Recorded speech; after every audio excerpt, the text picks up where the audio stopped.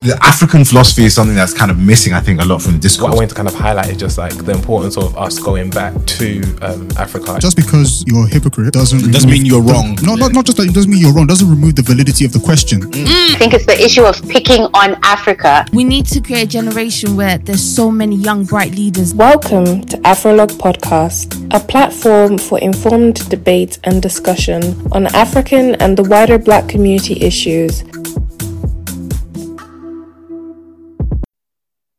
Welcome, everyone, to the next edition of Afrolog, the UK's and the diaspora's premier podcast for discussions on Africa, with discussions relating to Africa and the diaspora.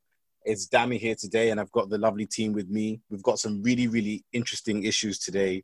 There have been a couple things going on during this period where everybody has been at home. And the first of those things is the issue of sound clashes. And Bethana is going to tell us a bit about that. Bethana, what's going on? Okay, so obviously during lockdown, a lot of us were bored, and I don't know how, but No Signal, which is a black radio, I believe it's powered by Recess London, you know, the ones that do the day party. And so their radio link went viral. It was even hard to get into at one point, and they've been doing sound clashes. So obviously we've had 80s R&B versus 90s R&B. They've chose different DJs known in different genres to represent the different battles. And so I think most people know of it because of the Wizkid and obviously the Burna Boy clashes, Afrobeats versus Bashment, where a certain country got a bit excited. You know, with the Burna Boy versus Popcorn, a certain country got a bit excited, and yeah, it just went viral. It was lit, to be honest. What country is that, Bethana? What country are we talking about? It has a green and a white and a green panel in the flag. Did I get the colours mixed up, or is that how the colours look? Island. I don't know what you're talking about, boy. You don't know what you're talking about. A certain West African giant, as they like to refer to themselves as. Wow. But no, I'm joking. I've got love for Nigeria, man.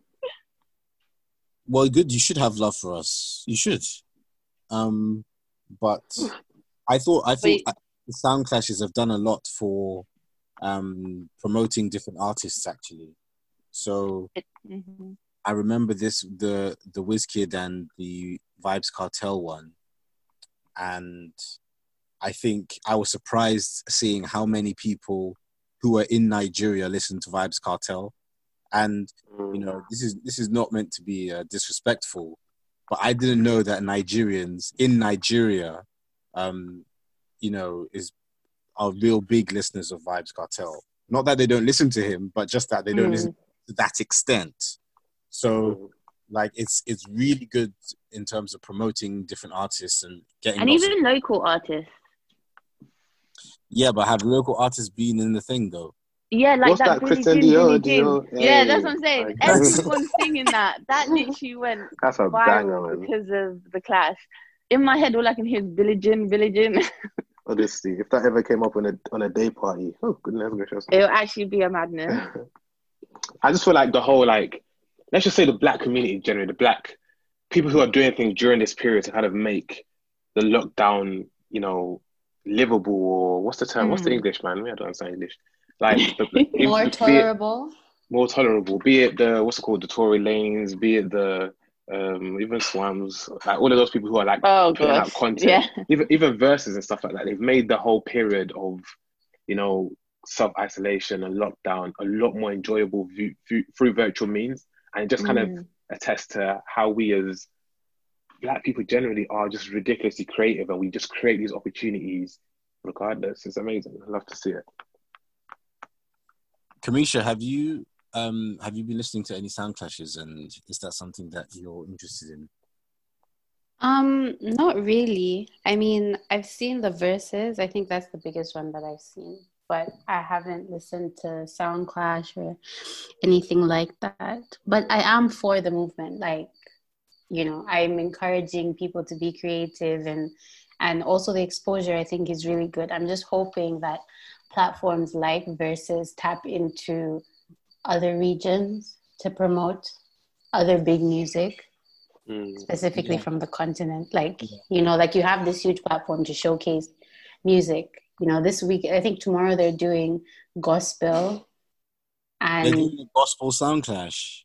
Yeah, because they're trying to, and what's the word, bring up spirits with all this protesting and looting and all of that. So they're trying to use a gospel clash as a way for people to be like inspired and, you know, feel better about the situation, kind of bring hopes up.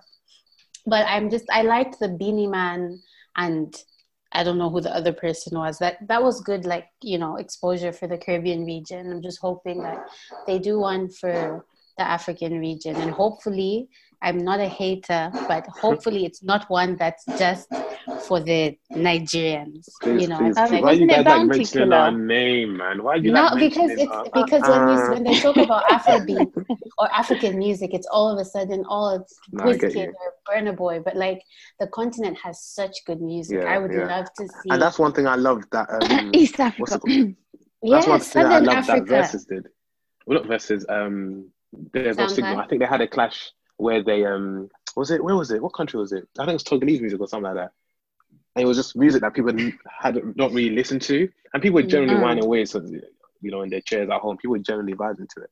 So it is an opportunity to showcase other music, so we can add more to our roster. If you got like, because Southern Africa has like really huge DJs. I mean, look at Black Coffee. Black Coffee is a big one.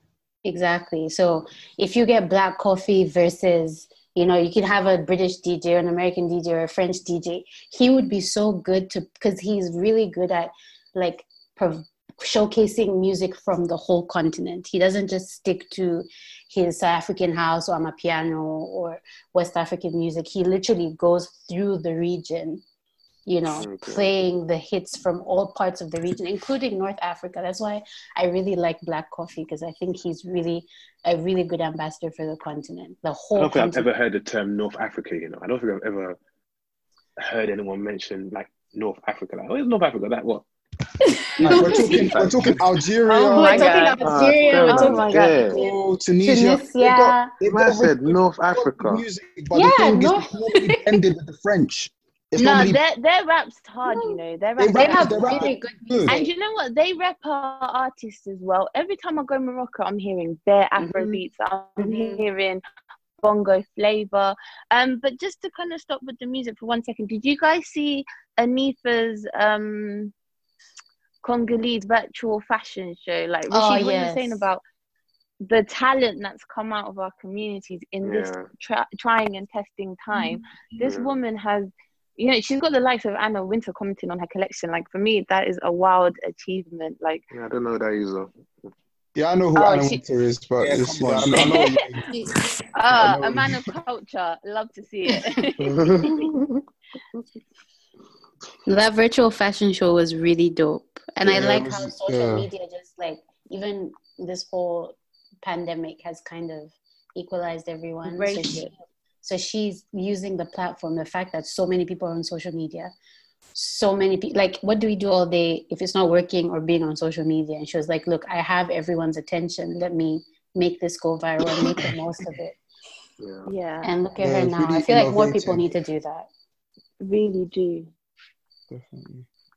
Okay, wonderful. Thank you for that, everyone. I think I'm actually looking forward to this gospel sound clash tomorrow. I know. And Kirk Franklin is one of them. Yeah, I mean, Kirk. So it's going to be on.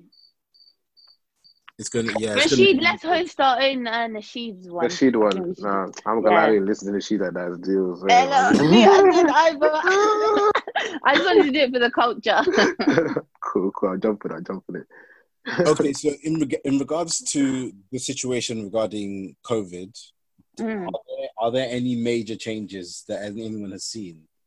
I wanted to talk about Madagascar and the Madagascan government, which has found or created a herbal remedy for the condition and has been sharing it amongst the residents of the country. And it's apparently having some success. to the extent that other African countries have started to order it. And WHO have put some respect on it, finally. And I didn't even know that. Wow. Okay. Yeah, no, they've started like testing it to see if it. Well, yeah, they said that. Yeah, they said that it had some interesting results, which is code for maybe this is not complete garbage. Yeah, exactly. So I think that's some positive news coming out of Madagascar. Actually, I'm happy to hear that. That's good. Yeah, I think we're becoming. Oh, sorry, go Katina. No, go on. Oh, I was saying, and more countries are easing restrictions and stuff, which I don't know if it's a good thing, because I feel like they're talking about this second wave, which is going to come and hit us and be worse than the first wave. China is currently going through a second wave of infections, like slowly. So, and was it North Korea after opening up the schools? And we're just about to open up schools. You see? So now I'm just like, are we prepared for that second? Because I understand that the economy needs to be revived. Like a lot of industries are going under. I saw recently there's a chain of hotels, African hotels in the region that are just tanking because, they don't have the tourists coming in to live there. Stay there. So it's like, okay, but now that you want to open up, aren't you going to get more spread of the disease? Because there's people who are stuck, like for example in Zambia, going back to South Africa, that's where they work, but because they only have a work permit and they're not residents, they can't go back to South Africa to work. So what happens when South Africa opens up? This rush of Zambians are going to go there. Rush of South Africans are going to go maybe back to the UK or to the States, or like we're all going to start moving again. Are we not going to just keep moving the virus? And how are we supposed to manage it? Like, I'm scared for this second wave. This first one, I'm like, it's okay. But this second wave, I'm like, Well, I think the thing is that what the Ghanaian president said, like, you can rebuild an economy after 2008. Like, how many crashes have there been throughout history? You can't bring back lives. Like, and I wish the Tanzanian president Magufuli actually understood this, but he's too busy thinking. Magufuli is like, I don't know what he's doing. Guys, do I even know what this guy's doing? I think he's banking on all the other countries clamping down on movement, clamping down on farmers, so that when everything opens back up again, we had to close our border. Everyone's going to depend on Tanzania, and he's going to be the savior that helps with the famine or some shit. I think that's his ultimate final plan. We had to close our border because our border town, Tanzania, truck drivers coming in and out, like. There's so many, like we were getting ridiculous amounts of cases from that specific region by the Tanzanian border. So our president was like, nah, we need to close this border because we cannot have the Tanzanians coming in to infect the Zambians. Do you want to swap presidents? No, I would love to, but not with Magufuli. My president is locking up comedians whilst your president is locking down restrictions and shit. I mean, he's trying, but I think it's just so many people were like so upset by the fact that the border was still open. Tanzanian cases stopped being reported. And now a bunch of Zambians are getting infected. And then, that region also has like a lot of prostitutes and stuff like that for the truck drivers. So now it's like, how are we going to manage and control this disease? But apparently the prostitutes have been very helpful in identifying the corona. People who may have symptoms, and they've been helping health workers. But like Museveni closed in Uganda, he was like, I'm not playing with you, Magufuli. Yeah. And he closed up that border because he did like a serious lockdown in Uganda. Like I was talking to my Ugandan friends, and he was he does reports almost every day. And he was telling people like, look, if you live in the town, I don't want you driving around. You walk to your local supermarket, buy your stuff and go home. If you live on farms, he was like, you grow your own food. Like, that's why you have a farm. Because they could have gotten ahead of this. They really could have. If they'd had a tight grip like that. Yeah, one thing though, Kanisha, I'm not sure that we need to be worried about any second kind of uprising or anything. I think, we should be positive. But every country that's locked down and then opened back up too hastily has hit. North Korea, after opening up schools too quickly, look, boom. I think the thing about this thing... I think you mean South Korea. Oh, sorry. With my head. One of the Koreans, man. I'm still not sure how much of the information is kind of accurately based, though. Because remember when, weeks ago we were told that it takes, up to 2 weeks to know that somebody has symptoms in terms of an incubation period, and then we're hearing stories about cases going up after 1 day out of lockdown. We don't. I think that there's a lack of information going on there. I think it's very. But surely that would make you want to be more cautious. If the information I don't think it's a lack of information. I just feel like we need to put some respect on health workers' names and understand that this is a disease they don't know much about it. So every day they're learning new things. Every day they're learning new things. Before, it's only airborne. Then they realize, oh my God, it can spread through surfaces. They're learning every day. And I feel like people are putting so much pressure on them. Give us the right information. Give us the right information. Tell us today what's going on.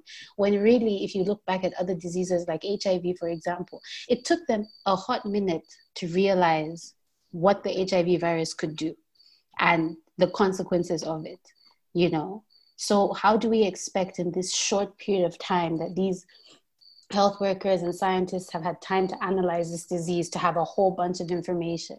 Because they didn't even know up until a few months ago that people could be reinfected, So there's so much that they're learning. So we as people are putting so much pressure and expectations on them without realizing that they're also working with new information every day, conducting new tests every day. One day, we can use chloroquine. The next day, no, you can't use chloroquine. It's not easy. And this is the reason that we shouldn't be too apprehensive about any uprising of the virus once things start going back to But look at Japan also. Japan is a case where they've started opening up and cases have started rising. They were going down, now they're rising again, and they're talking about this second wave.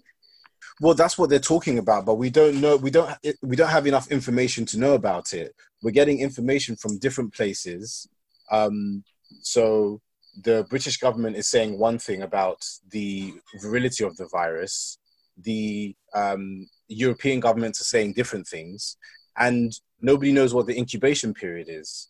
I just don't think that we can track very cleanly those kind of numbers, because it depends on where you're getting your numbers from and who you're listening to. I just think I'm sure everything will be okay. I'm sure everything will be fine. I hope so. You heard it here first. I like your positivity. Honestly, I don't think. Sorry, guys. I just come in. What's up? What's good? What's popping? I don't think that we're not gonna have a second wave. I think we're absolutely going to. Yeah. I would look at Nigeria. We're now pushing to 10,000 cases. Oh wow! Really? And we're complaining about 1,000. Yeah, Nigeria is moving towards 10,000 cases, and we have eased the lockdown.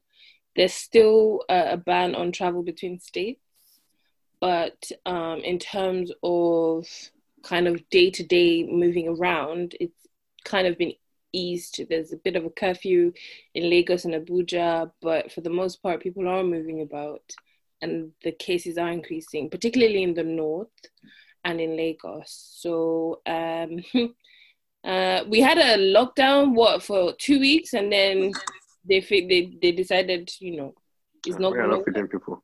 But did you have a real lockdown, or did you have an African lockdown? Because I'm seeing African, because our own leaders are we are Africans, Daniel. What do you expect? It would have been right if we. The African lockdowns and the Western lockdowns, it's not the same. Our own leaders are gallivanting. I'm sorry, it's not just Africa. No, but you have markets that are open. You had a curfew, but are your marketeers still going up and down? I went into the town, our town center, where, everything is happening.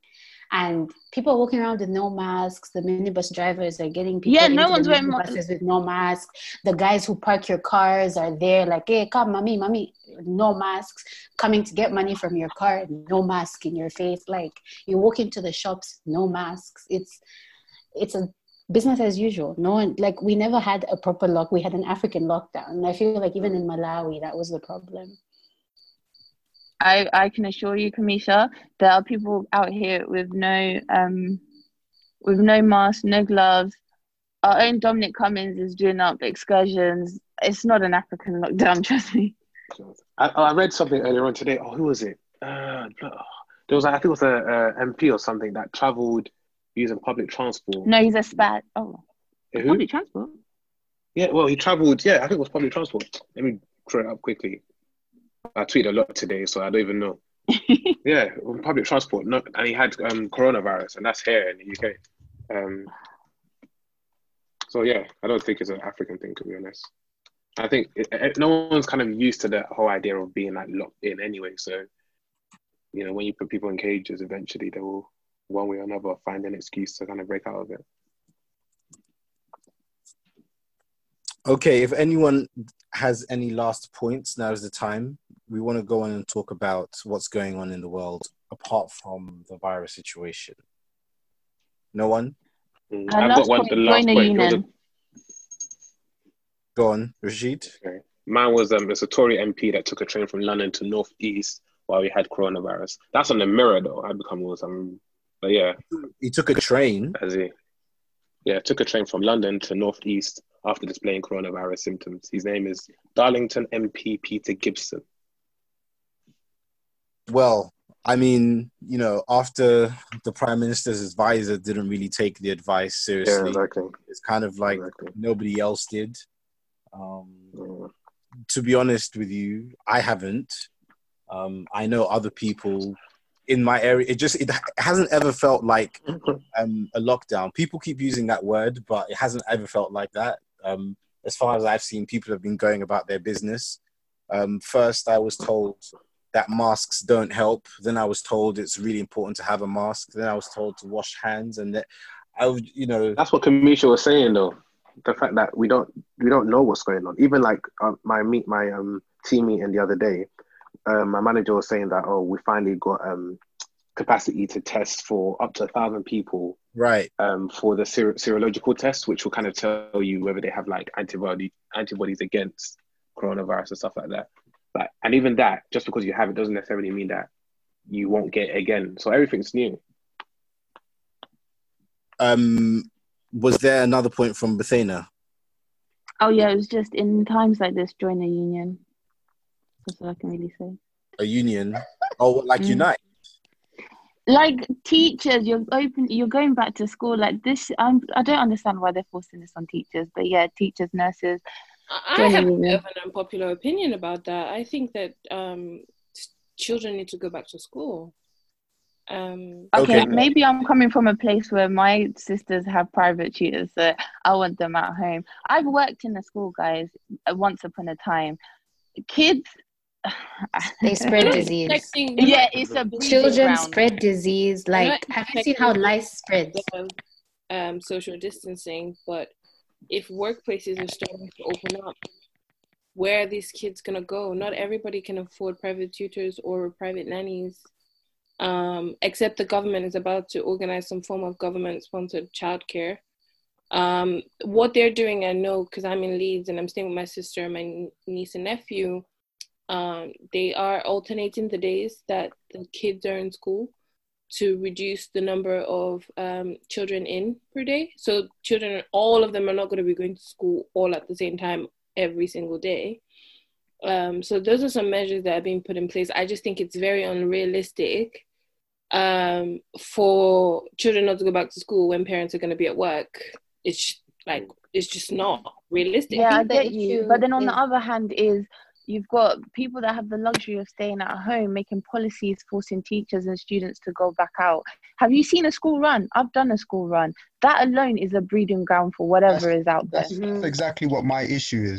The people who are implementing these policies, their private schools, they open back in September, but yet they would happily say that state school kids have to go back now. So it's like, it's easy for you to say get our kids to go back now, but you have the luxury of knowing that not only are the sort of schools your kids are going to aren't open, but you can also afford the childcare or private tutoring to keep them at home. And that's I agree with all those points, but what is the alternative? We don't know what the alternative is. I can't lie to you. We don't know. But one thing I can say to you is that it's not something that we're just going to sit back and just accept it without saying something about it, because it's so easy to talk about my kids or our kids and be like, yeah, send them back to school June 1st. Meanwhile, your kids are not going back to school anytime soon. Are my kids and your kids not equals or what? But then I get that argument is coming from a place of recognizing that there's different, socioeconomic classes in the society, but this whole pandemic as a whole has highlighted that everyone has different access to different things. So my point is that if that's the case, why don't all our kids go back to school at the same time? Even though I understand that obviously private schools, they're not under the jurisdiction of the government, but what I'm saying is that why not set the date at that time so all our kids will start at the same time? Well, like you said, private schools are not under the same jurisdiction, so you can't force them. I think we need to deal with the reality. The reality is that parents have to go back to work so they can put food on the table. The government is reviewing the furlough scheme, and I actually haven't been up to date with that yet. I don't know if anybody else is. I am. Yeah. So are they increasing people's access to furlough, or are they reducing it? These are things. They're reducing it. Exactly. So how is spending going to increase in the economy? We have to live with the fact that the UK government has chosen economy over people. We can scream and shout all we want, but that's the reality. And it's not only the UK though, Oyen. It's everywhere. But I think with kids, the issue is that you can control inside the classroom. You can say, okay, there'll be social distancing or whatever. Even then, hardly. But how are you? We're talking about children. We're not talking about adults. Okay, we're talking about children. There's only so much management. Once you go, think of yourself when you were in middle school or you were in elementary or even high school. Someone tells you, don't go talk to your friends. Don't play with your friends. You won't listen to what your teachers say. As soon as you leave that classroom, you are bunched up with your friends, gossiping, chilling, praying. So I think the issue here is that when the government is opening up and discussing these rules and regulations and trying to figure out, they need to, one, take into consideration these are children, two, also and take into consideration teachers, and take into consideration that children have a different way of spreading disease than adults.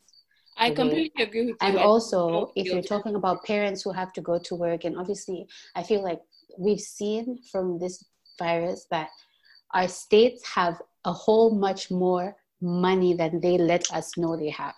Okay, so they are able to implement strategies to mitigate these things. If it means you are, allowing parents that can work from home, putting in a rule that says that if the job allows them to work from home, they must work from home.